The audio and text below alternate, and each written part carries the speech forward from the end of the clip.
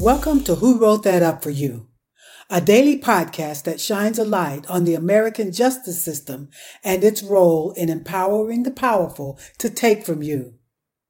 The justice system is the only branch of your government where an individual, rather than the collective, can make the system act for you. It puts power in the individual's hands, but it's broken and being used against you at a time when you need it most.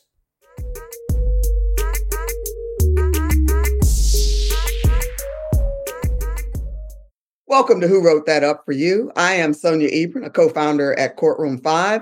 Deborah Sloan has the day off, and so I am joined by Corey Kirscher-Sarakin. Corey's a lawyer and an advisor to Courtroom 5. I call her an advisor with benefits because she does quite a bit of work around here. So Corey, thank you for joining us today. Glad to be here. Thanks for inviting me, Sonia. Fantastic. And so we've got a great show lined up for you today. In a few moments, we will speak with Dave Maxfield. He's a consumer protection lawyer operating out of Columbia, South Carolina, and has done some really interesting work helping small and solo firms operate more like real businesses. And so we'll be excited to speak with him in just a few moments. Before we get there, though, Corey, what's on your mind today? What's the news of the day? So, Sonia, the news of the day is a case that just came out of the Third Circuit Court of Appeals in Philadelphia. They wrote their opinion at the end of January. It involves J&J Pharmaceutical and their attempt to do the Texas two-step. So it's a really interesting case. And I'll just start out by saying that the Third Circuit was not about the Texas two-step in this matter. What was happening was Johnson & Johnson and their talc-based powders, I think probably all of us are aware that there have been a multitude of lawsuits alleging that that powder had carcinogenics in it causing cancer. 38,000 cases have been filed. And what J&J attempted to do was use the bankruptcy laws and the protections in order to shield themselves from this tort liability. And it was based on this Texas law. It was called the Texas two-step. So what they did was they used this Texas law and they created a subsidiary. And then they took all of those liability cases, that's right, and dumped them into that subsidiary, and then immediately filed bankruptcy to shield themselves from this mass, tort liability that they were facing. They said that this was created this probably got them into trouble. They said it was created in good faith and it was and they were going to fund this subsidiary and take care of the consumers that had filed these lawsuits. But the Third Circuit was very, very clear in shutting this down and saying that the bankruptcy protections and the bankruptcy laws are not for solvent, super profitable corporations that can dump money into these liabilities. It's for people who are broke. It's for people who are in financial distress and need the protections of the bankruptcy laws in order to try to get a new start. Bravo, Third Circuit, for addressing this and really standing up to corporate greed. So what that did was reactivated those 38,000 lawsuits. So that'll be interesting. The other thing is there are other corporations facing other, tort liabilities that have also used this Texas two-step, this law to try to shield themselves from liability. And they are pending in other circuits. So let us hope that those circuits follow the wisdom of the Third Circuit and, really, shut down this corporate greed. So that's the news that's on my mind. Yeah, go Third Circuit. Bravo, Third Circuit. It's great, and courts tried their best to do the right thing, I think, by and large. But it's tough to fight some of these really novel legal arguments from big corporates like J&J and their very expensive lawyers. So yes. Very, very, very good. Very good news to hear. I'm with you. I hope the other courts follow that lead. That's great. That's great news. Well, at Courtroom 5, we believe the courts belong to the people, in particular to the people who use them. And we, the people, are coming to claim our courts. So if you are in court without a lawyer, or you need to sue someone and can't find a lawyer to represent you, get yourself over to courtroom5.com. Try a limited version of our services for free, and we hope to provide some relief for you there.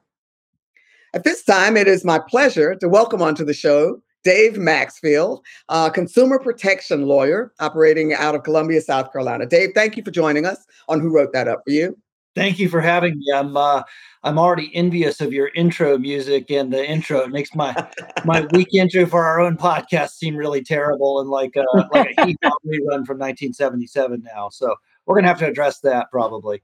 Oh, podcasting is one of those adventures that you have to do multiple times before you finally get the hang of it. And I don't make any pretense to getting the hang of it yet, but thank you for that. Appreciate it. Let's talk about your law firm. What do you do there in Columbia? Well, I'm a consumer protection lawyer. And what that means in my practice is mainly that I represent people against mainly the financial services industry, such as like banks, credit reporting agencies, debt collectors, insurance companies, and sometimes car dealerships too. I don't handle cases where, people open a can of olives and it's full of ants and things like, or like, in the real world, these Johnson & Johnson sort of products liability cases. But my practice is really about sort of the financial marketplace and sort of how that impacts consumers. So I'm always, every case I have is some person against somebody Inc. or, somebody it's a bank or something like that. So, yeah. So you're a plaintiff's lawyer suing on behalf of consumers who have been wronged in some way by corporations. What are some of those types of cases? Well, a lot of things. A lot of things involved these days. Of course, credit reporting is on everybody's radar. That's really important. If you follow FTC studies and things that the CFPB has come out with, we know a lot of what's in people's credit reports are wrong.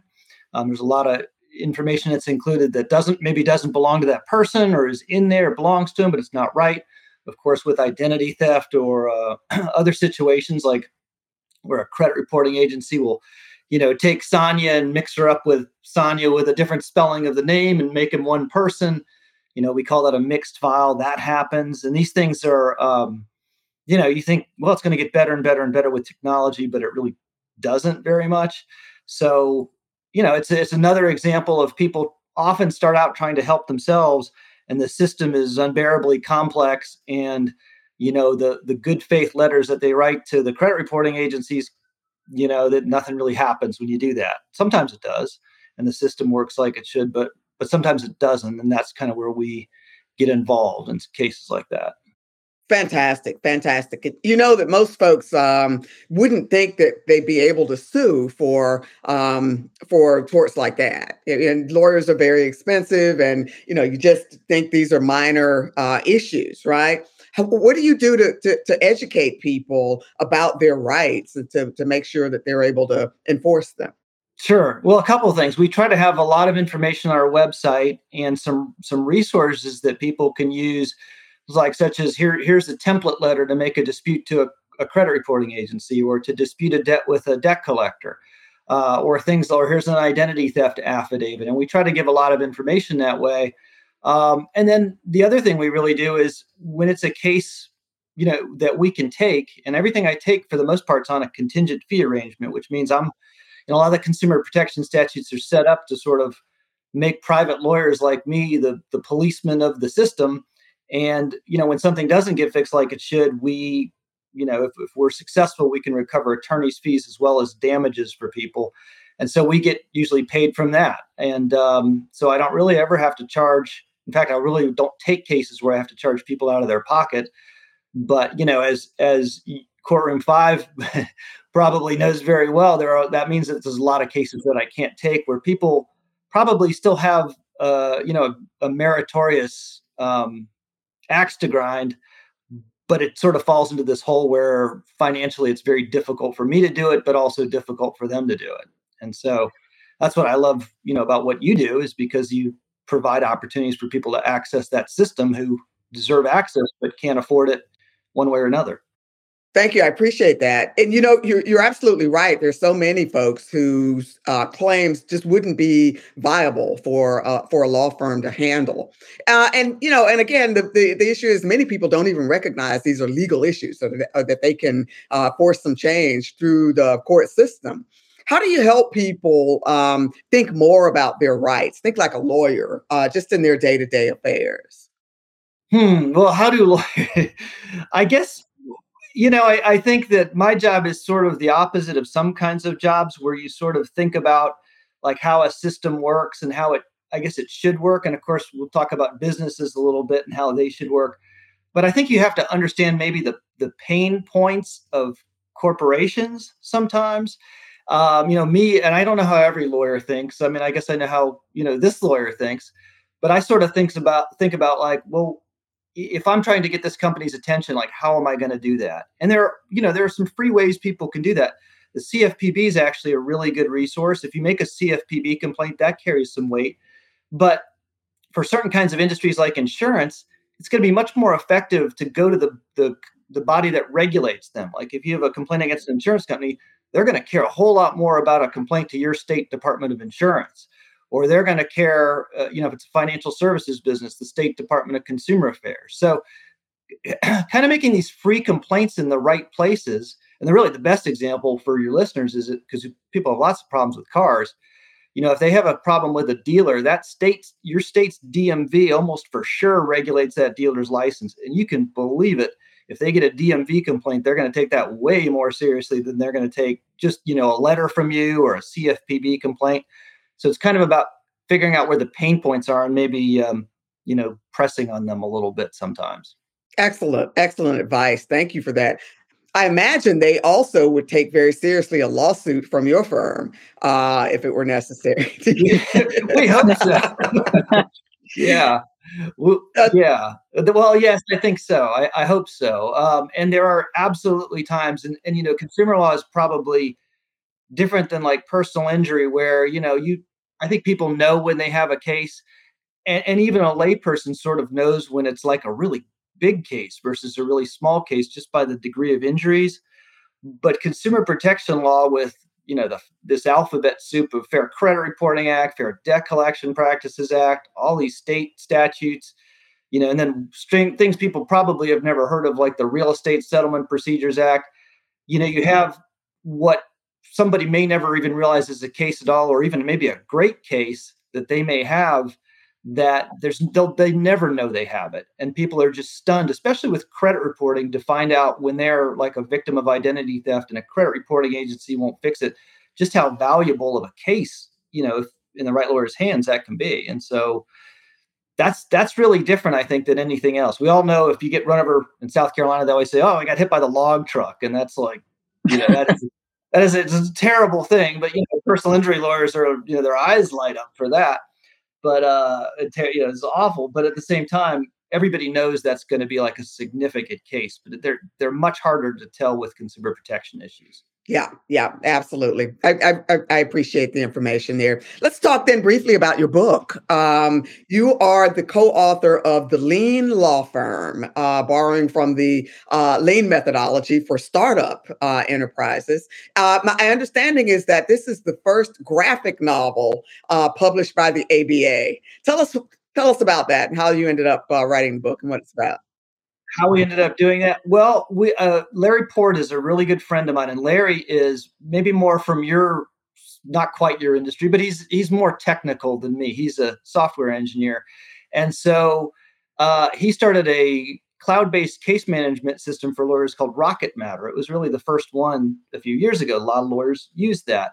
And we got to talking at the ABA Tech Show several years ago about like, why are law firms kind of like mired?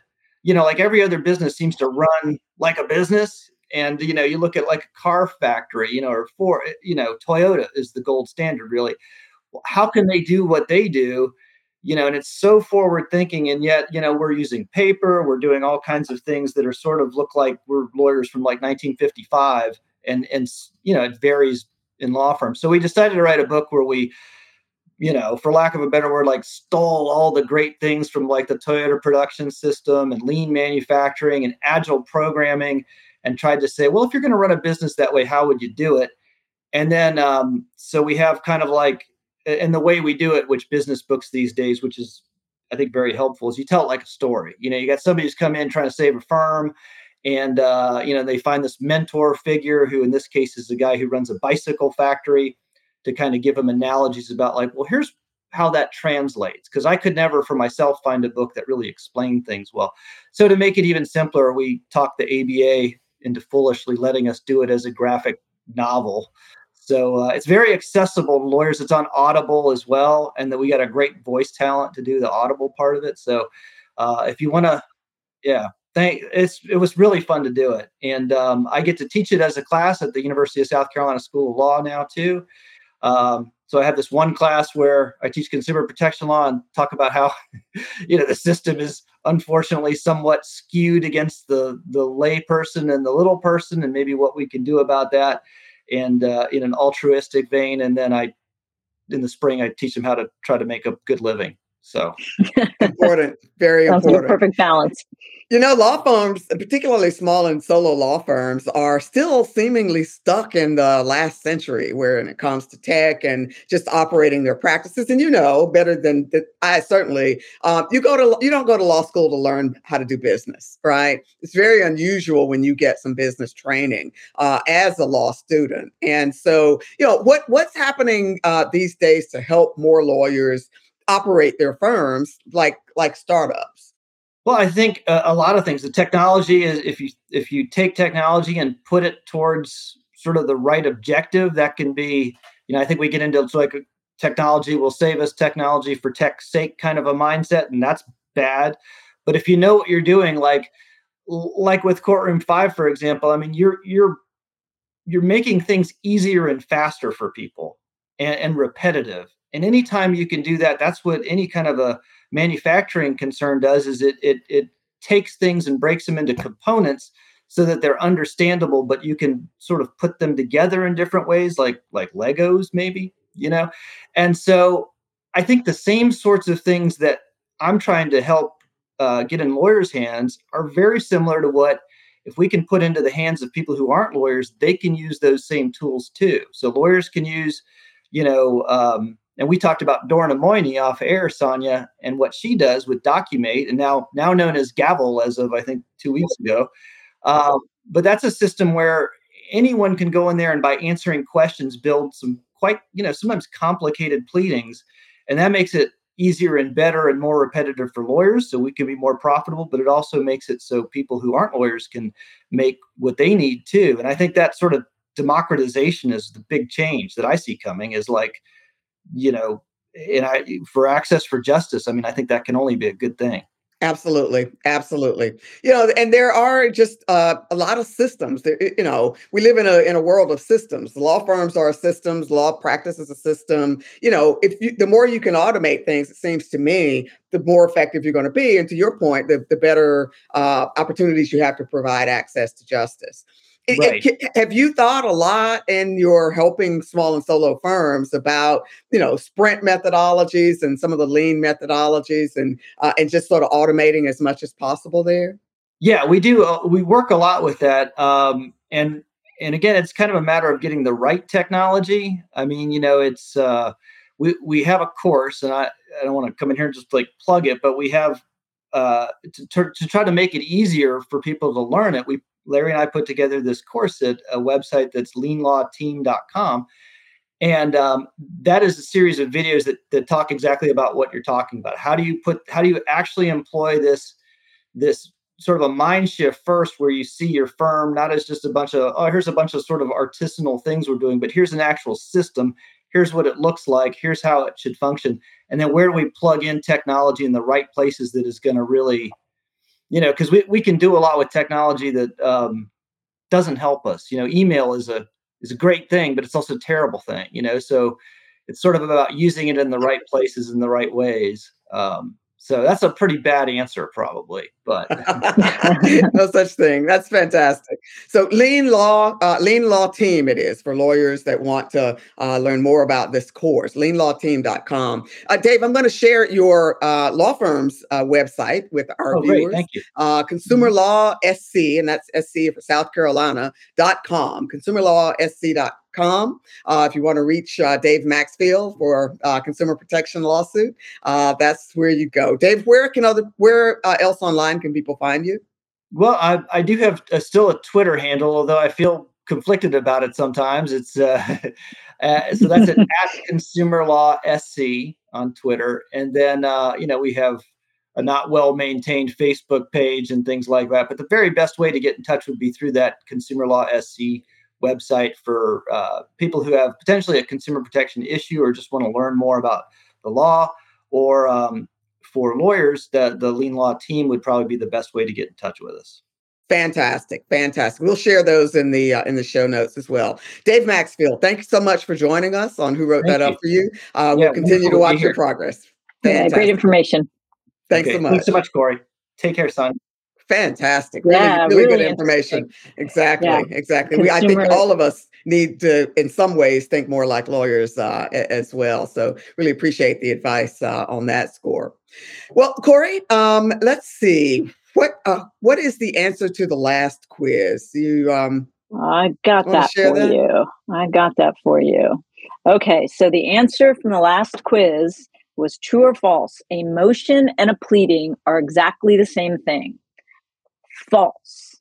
A motion moves or asks a judge for a ruling. A pleading, written by a party in the case, demands that the other party do or not do something. So the answer was false. Fantastic. And the quiz for today. You got it. All right. So the next quiz for today. Which of the following is an example of a sham pleading? 1, a frivolous complaint. 2, a motion to dismiss that has no merit. 3, a motion that is filed in bad faith. And finally, 4, a weak answer and affirmative defense. So that is today's quiz. Oh my. Looking forward to seeing the answer to that. Fantastic. Thank you so much for that, Corey. All right. Well, that's all we have for you today. Thanks again to Dave Maxfield for joining us and sharing that great information. Thank you, Corey, for standing in for Deborah. Always nice to switch things up. So always great to see you. Loved being here. Thanks for the invite. Fantastic. All right. Thanks everybody for joining us, and we will see you next time.